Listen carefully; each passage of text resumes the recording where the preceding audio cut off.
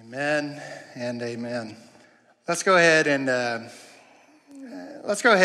do our scripture reading. Then I'll let you sit down for our illumination prayer. But let's read this together from Galatians.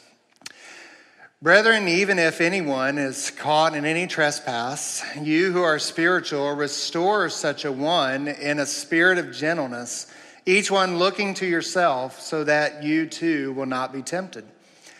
Bear one another's burdens, and thereby fulfill the law of Christ. For if anyone thinks he is something when he is nothing, he deceives himself. But each one must examine his own work, and then he will have reason for boasting in regard to himself alone, and not in regard to another.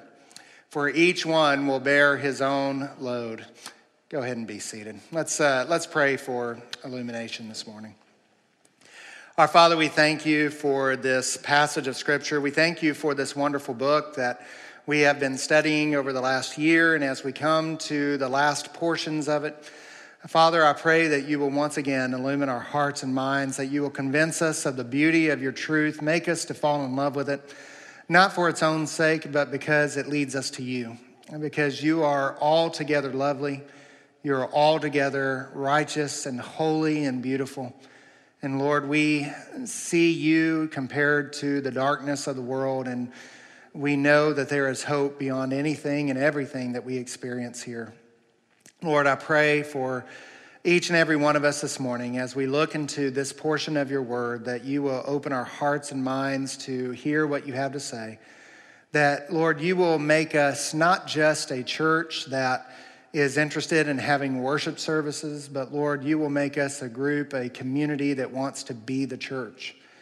That we will be involved in one another's lives, that we will be invested in one another, that we will love one another, welcome one another, bear one another's burdens, as this text talks about today, restoring each other whenever we fall into sin. Lord, help us to have the humility of being part of a community. Help us to have the strength and courage of allowing others to be part of this community. And Lord, above all, may we be a community that reflects the love of Christ in everything that we do. And Father, all of that we ask that would be to your glory and your honor, that we may truly be Christ's body on this earth, doing his will, preaching his word, and showing others how they may know Christ. It is in your name we pray. Amen. Amen. Well, let's go ahead and turn to Galatians chapter 6 this morning.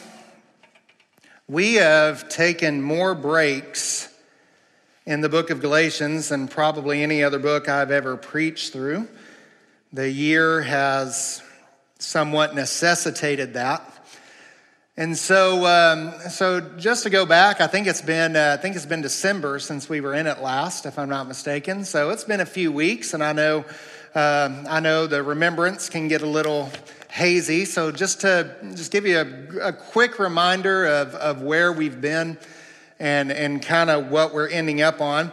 We've really only got just a few more sermons left in the book of Galatians. It's not going to take us very much longer to get through the rest of the book. And then I'm trying to pray for wisdom of where to go from there.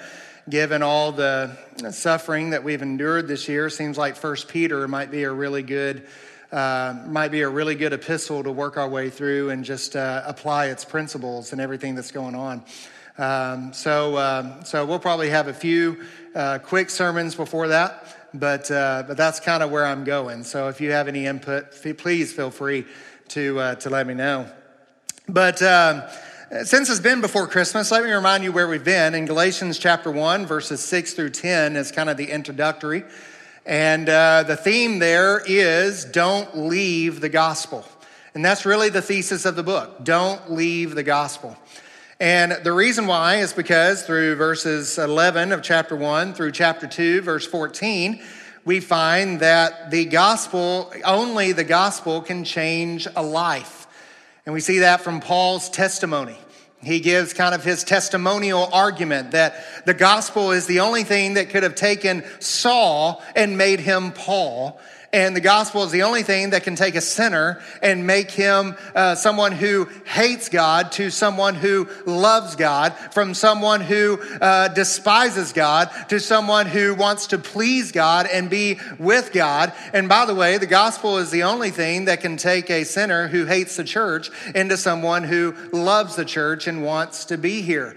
You say, well, we have to bring all these attractional things in. We have to bring lights. We have to bring big music. We have to bring fog machines. We have to bring skits and movie clips and all of that stuff in order to attract people to our church. No, we need to get Jesus in their heart, and then they'll be attracted to the church. Amen?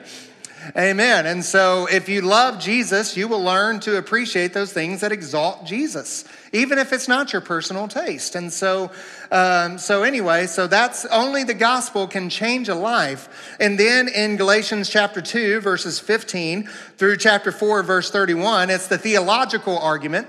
And that's where Paul says that only the gospel can pronounce us righteous. You know, we can think that we are righteous. We can think, other people can think that we are righteous, but at the end of the day, the only one's opinion who matters is God. And only through the gospel are we pronounced righteous. Only the gospel can bring that judgment in our lives. That's the theological argument. And now, in these last few months, we've been in his practical argument. Now, the gospel does pronounce us righteous, but the gospel also produces righteousness. It changes our heart. It changes our lives. It makes us to where we have a new heart and a new spirit within us, and we want to obey God. We want to obey him from the heart, not just external obedience, but from the heart. And so only the gospel can produce righteousness. We don't produce it by enforcing law and setting up a system of punishments and rewards for obedience and disobedience and so on and so forth. Only the gospel can produce righteousness. And this is very important because not just any change will do. You can take a thief and you can make it to where he doesn't steal anymore. Well, all he is a con between gigs. But if you take a thief and put Jesus in his heart, he will no longer be a thief. He will be a hard worker who shares with others. That's from Ephesians chapter 4. And so, and we could just go on and on and on with that. And so these righteousness is still not automatic. We see the instructions that God gives us, and we see that throughout Galatians chapter 5. And you may remember that in Galatians chapter 5 is all about the Holy Spirit, that the one who produces righteousness in us is the Holy Spirit working in us and working through us and working out of us. And so we saw that of 5 mentions of the Holy Spirit in chapter 5, the main command that he gives us is walk by the Spirit. We see that 2, maybe even 3 times if I recall. Walk by the Spirit. And we saw the fruit of the Spirit versus the deeds of the flesh. The deeds of the flesh are what we do when we want to obtain the desires of the flesh. Those two are intimately connected. And so from there, we also saw that the fruit of the Spirit is singular. It's more, you want to think of it as a harvest of the Spirit, that this is the harvest that God is producing in our lives. You know, the deeds of the flesh, not all of it, none of us have done all of them, but all of us have done some of them, right? And yet with the fruit of the Spirit, it's not a pick and choose kind of thing. All of these characteristics are things that the Spirit is producing in our hearts and lives if we are truly in Christ. And so they are both a work of God and they are cultivated by the believer. And the question is, how do we do that? And at the end of chapter 5, we see it by crucifying the flesh and walking by the Spirit, which is really just another way of saying put off the old person, put off the old nature, and put on the new nature. We see those instructions all the way through the Scriptures. But all of those things we've said so far, you would get the impression that we can do that by ourselves. That we can do that on our own, and we really don't need any outside help beyond ourselves. And Paul is going to correct that in chapter 6. And whereas the chapter 5 is all about the role of the Holy Spirit in the individual, chapter 6 is all about the role of the community. How does the church play a part in the holiness and the sanctification of each person that comes into the church? That is what we are to be about. That is what keeps me up at night, that our people, that Christ's people will be walking in holiness, that they will be sanctified, that they will be like Christ. We don't want, here at Calvary, we don't want to just give you Jesus in a handshake and then you go on and live life as if nothing ever happened. That's not biblical salvation. That's a lie. We don't want to give you that. We want to give you true salvation that results in a change of heart, a change of life, and a change of how we walk. And so what role does the church play in that? The Spirit works in our lives. It is the Spirit that is producing holiness in our life, yes, but He works in a context. And the context that He works in is the church. The church is the means. What did Jesus say? He said that go to all nations, baptizing them in the name of the Father, Son, and the Holy Spirit. And what? Teaching them to observe all things that I've commanded you. And so the Spirit, He is the one who produces holiness, but He does so in the context of the church. That's why it was so damaging, I believe, that whenever we started working on Sunday morning as kind of a tent meeting, and it was all about bring your friends so they could get saved, and it was be saved, be saved, be saved, be saved every week, and there was never any instruction, there was never any growth. And once you got Jesus in your heart, really, in all honesty, you didn't really need the church anymore. And so we wonder why so many have kind of abandoned the church as unnecessary. And so, no, the church is absolutely necessary to our Christian growth. The community is absolutely necessary to who we are in Christ. And so we're going to see that in this text this morning. We're created for community, beloved. We're created into community. Now, we're not saved by community. Remember, we said that a few weeks ago. We're not saved by community. We're not saved in community, but we are saved for community. We are saved into a community. In fact, Proverbs 18:1, from a negative point of view, points out the danger of avoiding the church. It says, whoever isolates himself seeks his own desire and breaks out against all sound judgment. Beloved, there is safety in a multitude of counselors, right? And so, yes, we must be a living part, an active part of the community of the church. And we're gonna see that in these verses, really verses 1 through 10, but we're just gonna be looking at verses 1 through 5 this morning. And so how does the church aid and how does the church help our spiritual maturity? Well, he's going to give us 3 roles that we have in the community, that the community has in our lives, how Christ helps us to grow. So 3 instructions to assist one another to spiritual maturity and what a healthy, spiritually alive church does. And so number 1, we restore one another from sin. We restore one another from sin. Look at verse 1. Brethren, now notice he's talking to the saved in the church. He's talking to those who are in the church. We're not talking about false teachers anymore. We're talking about those who really, in all honesty, how do we react in the context to those who have followed the false teachers? And now they understand that they have sinned. They understand that they have messed up. And so now they're wanting to be back in the church. What do we do? How do we respond to that? But Paul doesn't just put it in that context. He makes it universally vague so that in fact, he says here, caught in any trespass. This really corresponds to just about anything that we can think of. Brethren, if anyone is caught in any trespass, you who are spiritual, restore such a one in a spirit of gentleness. Now, I want to stop right there for a moment because I want you to understand, Paul understands that there is a up and down flow to the Christian life. And we all know this, don't we? We all know that we have good days and bad days. We all know that we have times that we are strong against sin and we are really living for Christ. And then there's other times where we really lose focus and we're not doing as well as we should. We all know that there's an ebb and flow to the Christian life, don't we?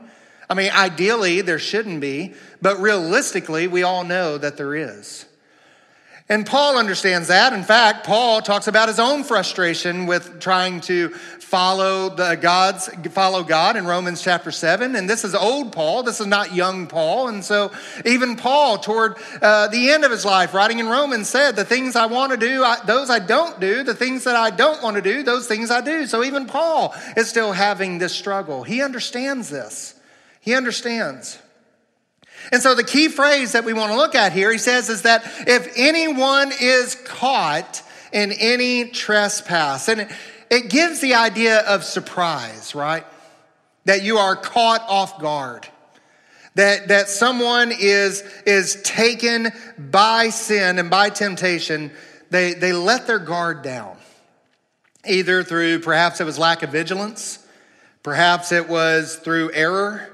Perhaps it was neglect of scriptural appetite.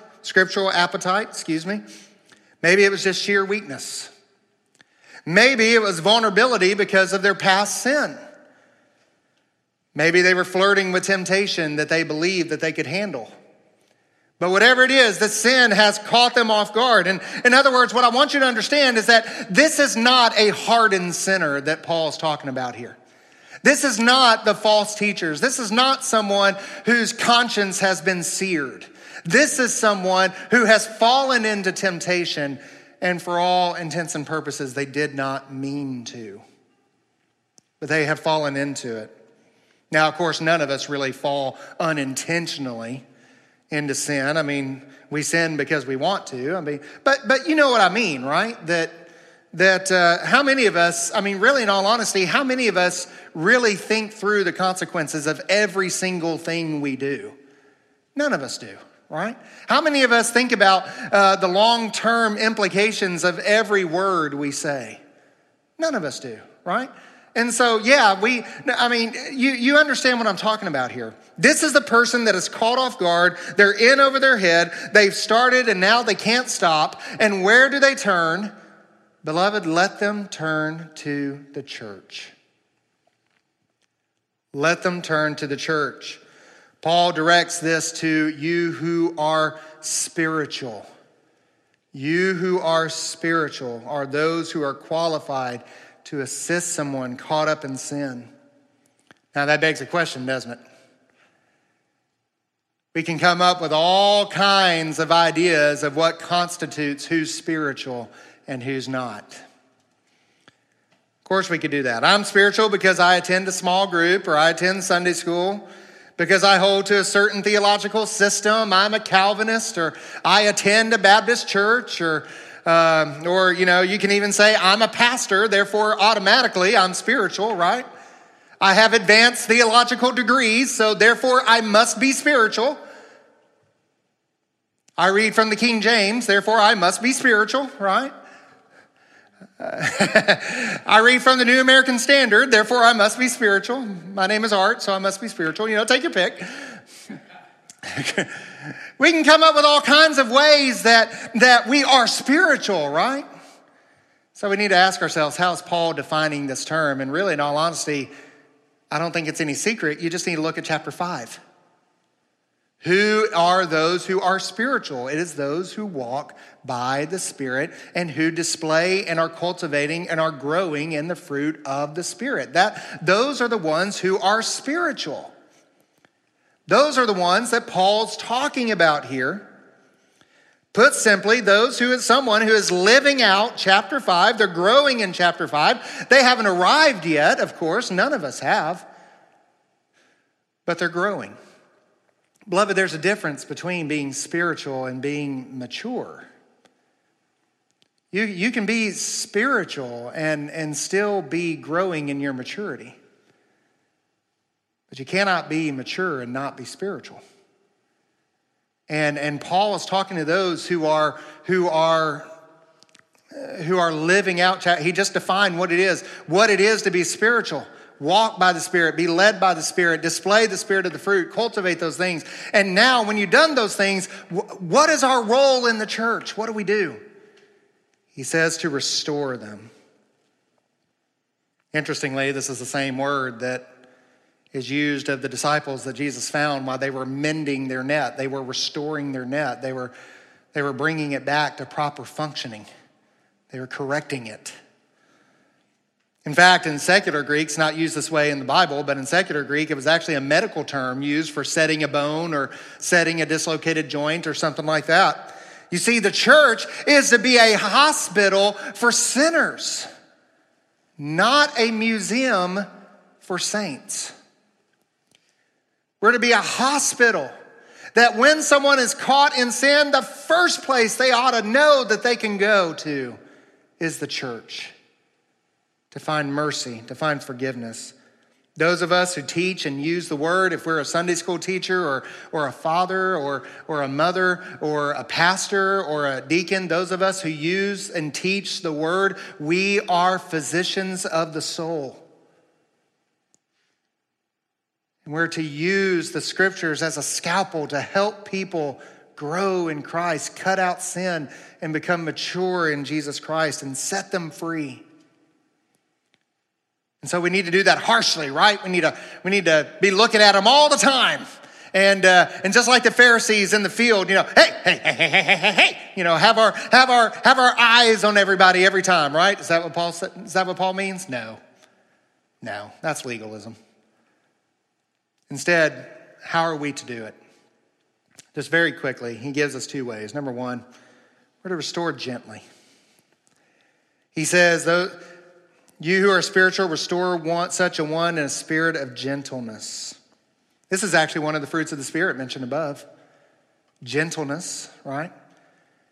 And beloved, that is the primary fruit of the Spirit that we are going to need whenever we are helping someone who is struggling with sin in their lives. Trust me, when you're working with someone who's struggling with addiction, especially, struggling with issues that are involved in marriage, struggling with kids, all those kind of things, trust me, there's a lot of gentleness that has to be involved. A lot of gentleness. So a spiritual person is not going to try to solve issues with harshness, harsh words, judgmentalism. You could even say holier than thou attitudes. There's no place for that here. There's no place for that in the restoration of a sinner. This person needs gentleness. They need patience. They need goodness. Most of all, they need love.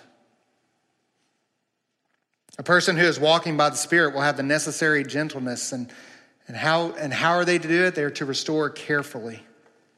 Each person knows, a person who is spiritual knows how easy it is to fall into temptation. How easy it is. He says, each one looking to yourself so that you will not be tempted. There is an absolute must of watching ourselves, making sure that we're not falling into temptation.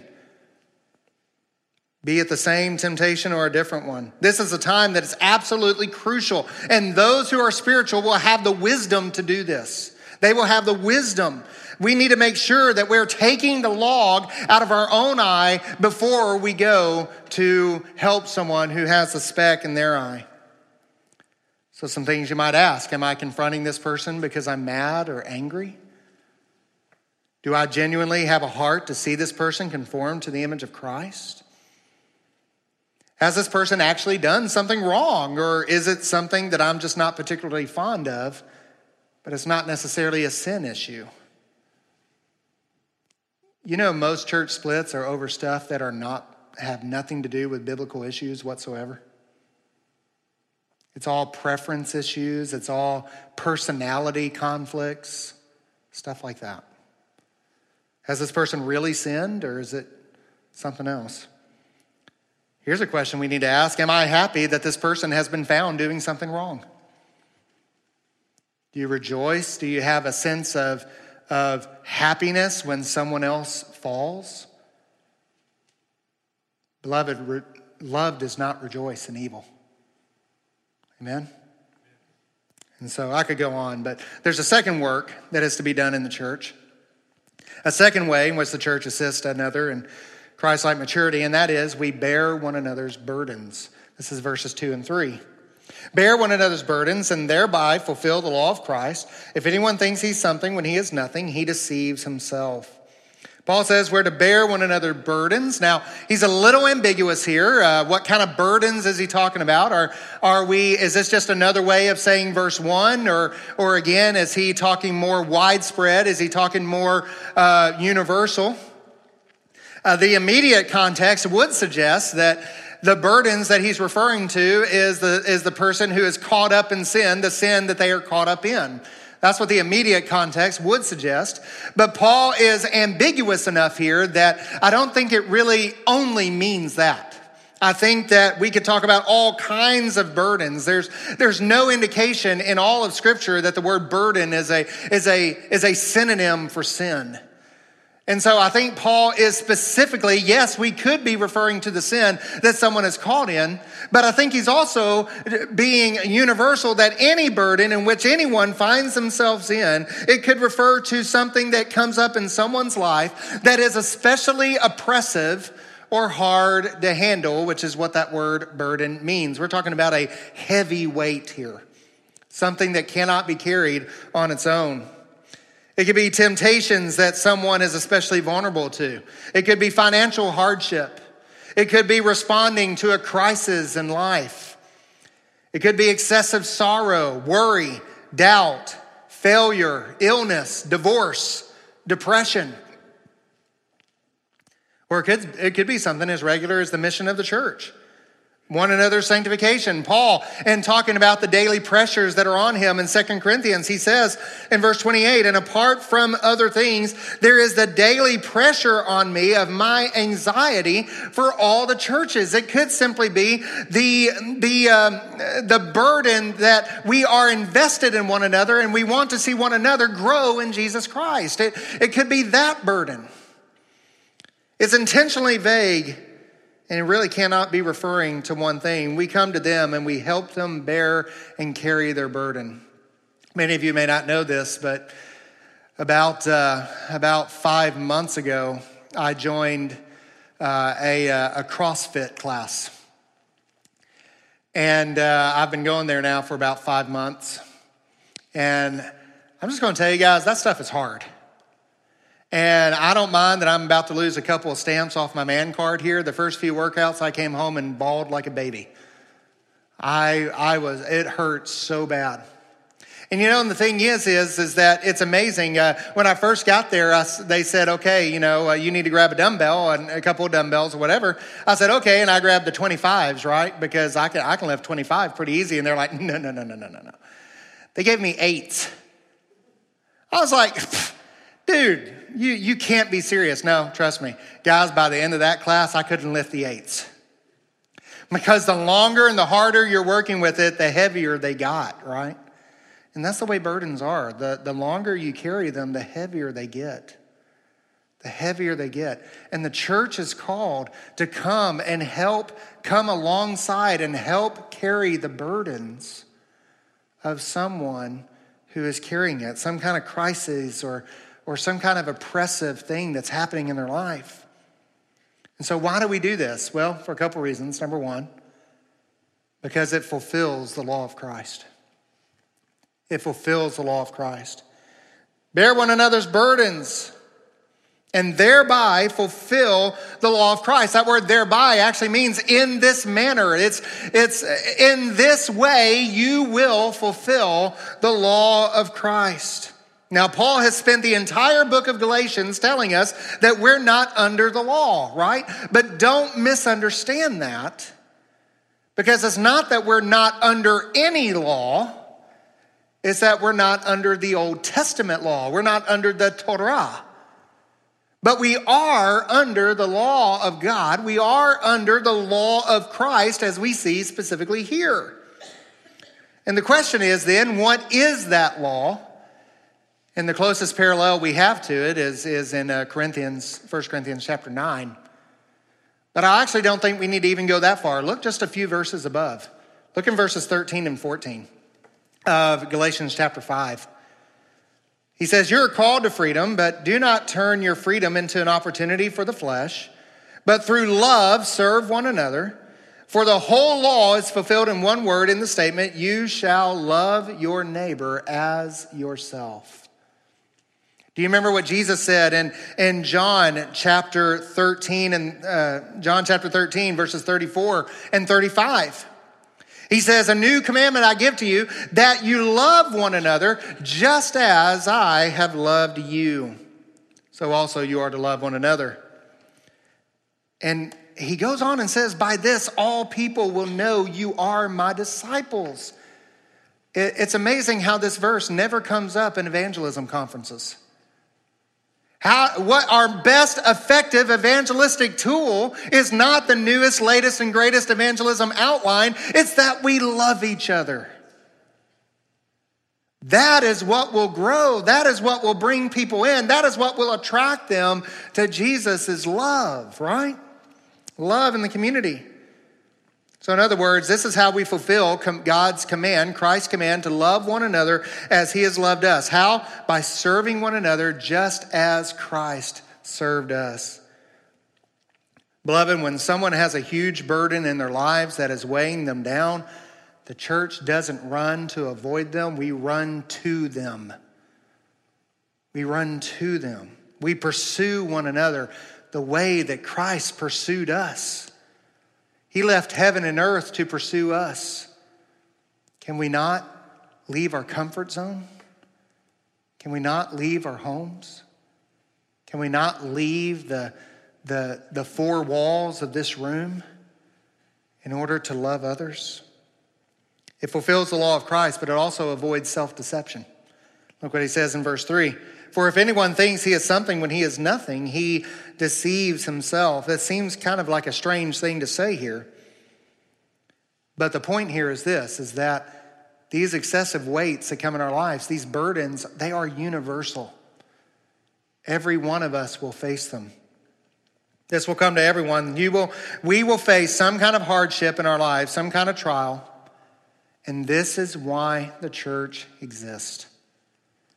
This is how the body of Christ functions. We carry one another's burdens. Christ carries our burdens, yes. As a matter of fact, he carried our biggest burden of all. He carried our sin and punishment to the cross. He paid our penalty before God. He suffered the wrath of God. He drank the cup of God's wrath, carrying our biggest burden of all to the cross. Yes, he also invites us to cast our cares upon him, cast our burdens, lay our burdens down at his feet. And yet part of the design that we are Christ-like is that in a smaller way, we do the same for one another. We help carry one another's burdens. Some may do it by prayer, calling someone up and praying with them, or maybe taking them out to lunch and praying with them. Others may come alongside them and just listen, offer hugs, sympathy, or especially someone who's fallen into sin, offer mercy. Some may offer an appropriate Christian book. By the way, we have that display back there. That's one of the reasons we have it, is so that we can function as a church in this way, to put a tool in your hand so that you can help someone who may be struggling with something like that, or you yourself may be struggling with some of those issues. That's why we have that display of little books out there, is so that that's a tool for you to use. Maybe it's helping in practical ways, cleaning their house, caring or watching for their pets, bringing over a meal to share, or a box of groceries. And by the way, if we have a heavy load in our lives, be willing to let others do this for us. I think that's part of that self-deception. Be willing to let others do these kinds of things for us. It can be hard to be vulnerable with other people, can't it? Of course it can. So the community gives us a safe place to do that. Beloved, be not deceived. Burdens will come. But when there are two or three to carry it with you, it seems a little lighter, doesn't it? When you have an Aaron and a Hur to help you lift your arms up in the midst of the battle, it just seems a little lighter. Seems a little more workable. The church and the community helps us, restoring us from sin and bearing one another's burdens.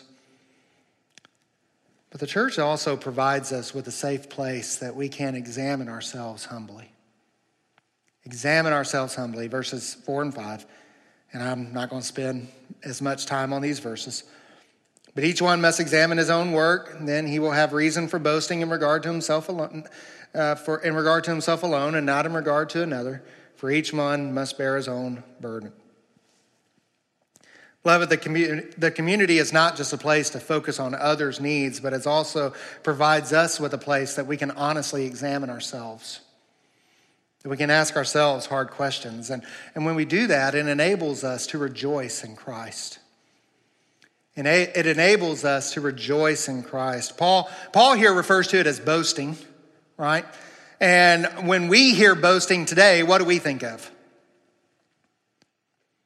Right, we think of negative, right? We think of Kanye West or Muhammad Ali or something like that, right? You know, I'm the greatest in the world or whatever. But that's not exactly what Paul's talking about here. It's you might think of it as rejoicing. It's a proper boasting. It's boasting in the fact that we know the Lord. Think rejoicing like for example, when my kids do something really good. One of my daughters, actually I think both my daughters brought home straight A's on their report card, right? And yes, I am boasting about that. Right? I'm boasting about my kids' accomplishments. And that's not a prideful thing in the sinful sense, but it's a prideful thing in that I am rejoicing with my kid, and I want you to rejoice with me, right? And that's what Paul's talking about here, so that we may boast, that we may rejoice in the Lord, that we may boast in him and what he's doing through us. We revel in the grace of God, and as we come face to face honestly with ourselves, we don't just find sin and things to grow from, but we also find the way that God has moved us, that he has grown us, and he has moved us more toward himself. We find the ways that he has worked in our lives, the ways that he has gifted us, the way that he has grown us. A burden we had a year ago that we thought we'd never get through, but now I'm so much closer to Christ because of it. And we rejoice in these things. We find ways that we need to grow and mature more. And we seek out the people in the church who can help us do that. A small group or a Sunday school class. Every milestone, every victory over sin, every way in which we see God work leads us to more and more rejoicing in him. And examining ourselves also helps us to fulfill our calling. This almost sounds like a contradiction, for each one must bear his own load. It's not really a contradiction. It's a different word that's used here. The word load means cargo. And it speaks of cargo or something that you carry a backpack on your back, like you guys in the military when you used to carry your rucksack on your back or those kinds of things. That's what it's referring to. In other words, we will give an answer to Christ. We will give an answer. Notice the future tense there. We will bear our load. We will give an answer to how we carried the load that God gave to us. We will give an answer to how we have lived the life that God has given to us. Have we done it in Christ-like ways? Or did we use them as an excuse to sin and walk away from God? We will each give an account. And it's good for us to examine these things from time to time. Ask others for help in doing this. Hey, this happened yesterday and I responded this way. Do you think maybe there's a better way that I might have handled that? Hey, is there a more Christ-like way I might have responded to my boss at work? Do you think, I said this. Do you think that was Christ-like, or could I have done that better? Beloved, the church is the place, the community is the place that we can ask those kinds of questions without fear of judgmentalism, without fear of being cast out, without fear of all the things that we typically are afraid of, and so we stay silent. The church is the place, it's a safe place. I am absolutely convinced of the idea of covenant. I believe it is the way in which we understand how the scriptures work together. I am sold out in Baptist covenant theology.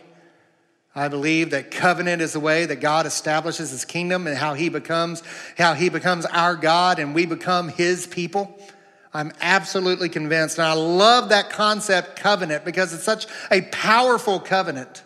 It's such a powerful concept, Because, for instance, marriage, when you make that commitment together, you're free to learn. You're free to make mistakes. You're free to grow in a way that you're not whenever you're just dating, right?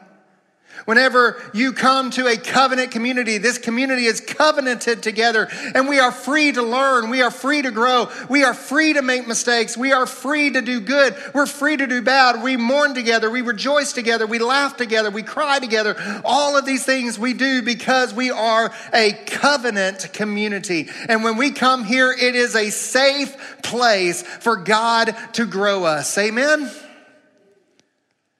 And we don't find the judgmentalism of the world. We don't find the rejection of the world. We come in and we grow like Christ because we're all in this together, carrying one another up the ladder to Christ-like maturity. That's why I often call us a covenant community. We've lost that concept in our American business-like model of the church today. I think we need to claim it back. Beloved, we're not an organization. We are a covenanted community, bonded together by something much stronger, bonded together by Christ. So Paul says, examine our work. The church allows us to do this. It's a place where we can be completely and totally honest with ourselves, both to ourselves and others, so that we may seek out true biblical growth. Isn't that the kind of community you want to be a part of? Isn't that the kind of people you want to belong to? I know I do. That's what Christ has given us. Sigmund Freud, no friend to Christianity, said in one of his later works, he said that I wish that I could create a group of people where everyone who comes is broken and struggling, and they can come together and they can find acceptance and peace with one another, and they can assist one another in overcoming the trials and situations and problems that they're facing. He said that in one of his later works. You know, it's a shame because the very thing he spent his entire life trying to destroy was the very thing he was longing for at the end of his life. Beloved, that's the church. That's the church. And I want you to know, I'm just going to tell you this, I love each and every one of you. Yeah, I preach longer than you want me to, but I love each and every one of you. And I want you to know that any struggle you have, any problem you have, I am here, and you will find no judgment. You will find no intolerance. You will only find mercy, love, and support and instruction to bring it the other way. And I hope that you have someone in this church. I know not everybody's as close to me as they are to others. I hope you have someone in this church that is that to you. And if you don't have one, I pray you'll find one. Because that's what the church is about. That's what we are. It's not about committees and business meetings. It's about bearing with one another, restoring one another, and walking with one another in this Christian life. Isn't that what we want? I think it is. It's what I want. And that's what I want to lead us to be. Father, we thank you for your instructions in this word. I pray that this will become more and more of reality, but Lord, we know and we understand that it cannot happen without Christ. And if there's one here this morning, as I look out, I've heard testimonies of just about all of those who are here. Father, if there's one here who doesn't know you, I pray today would be the day that they draw you to yourself. That you would draw them to yourself. Lord, I pray that they would know you and love you. I pray that they would be saved so that they can find their rest, their comfort, and their community at Calvary Baptist Church. And maybe there's someone here this morning who has not been growing in Christ, and they're asking, what is the missing ingredient? Father, maybe it is the church. Maybe they need to make a commitment to the church. Maybe they need to submit to membership. Maybe they need to be baptized. Whatever it is, I pray you would do your work in each and every one of our hearts. It's in your name we pray. Amen. Let's stand together and sing this final song. Blessed be the tie that binds.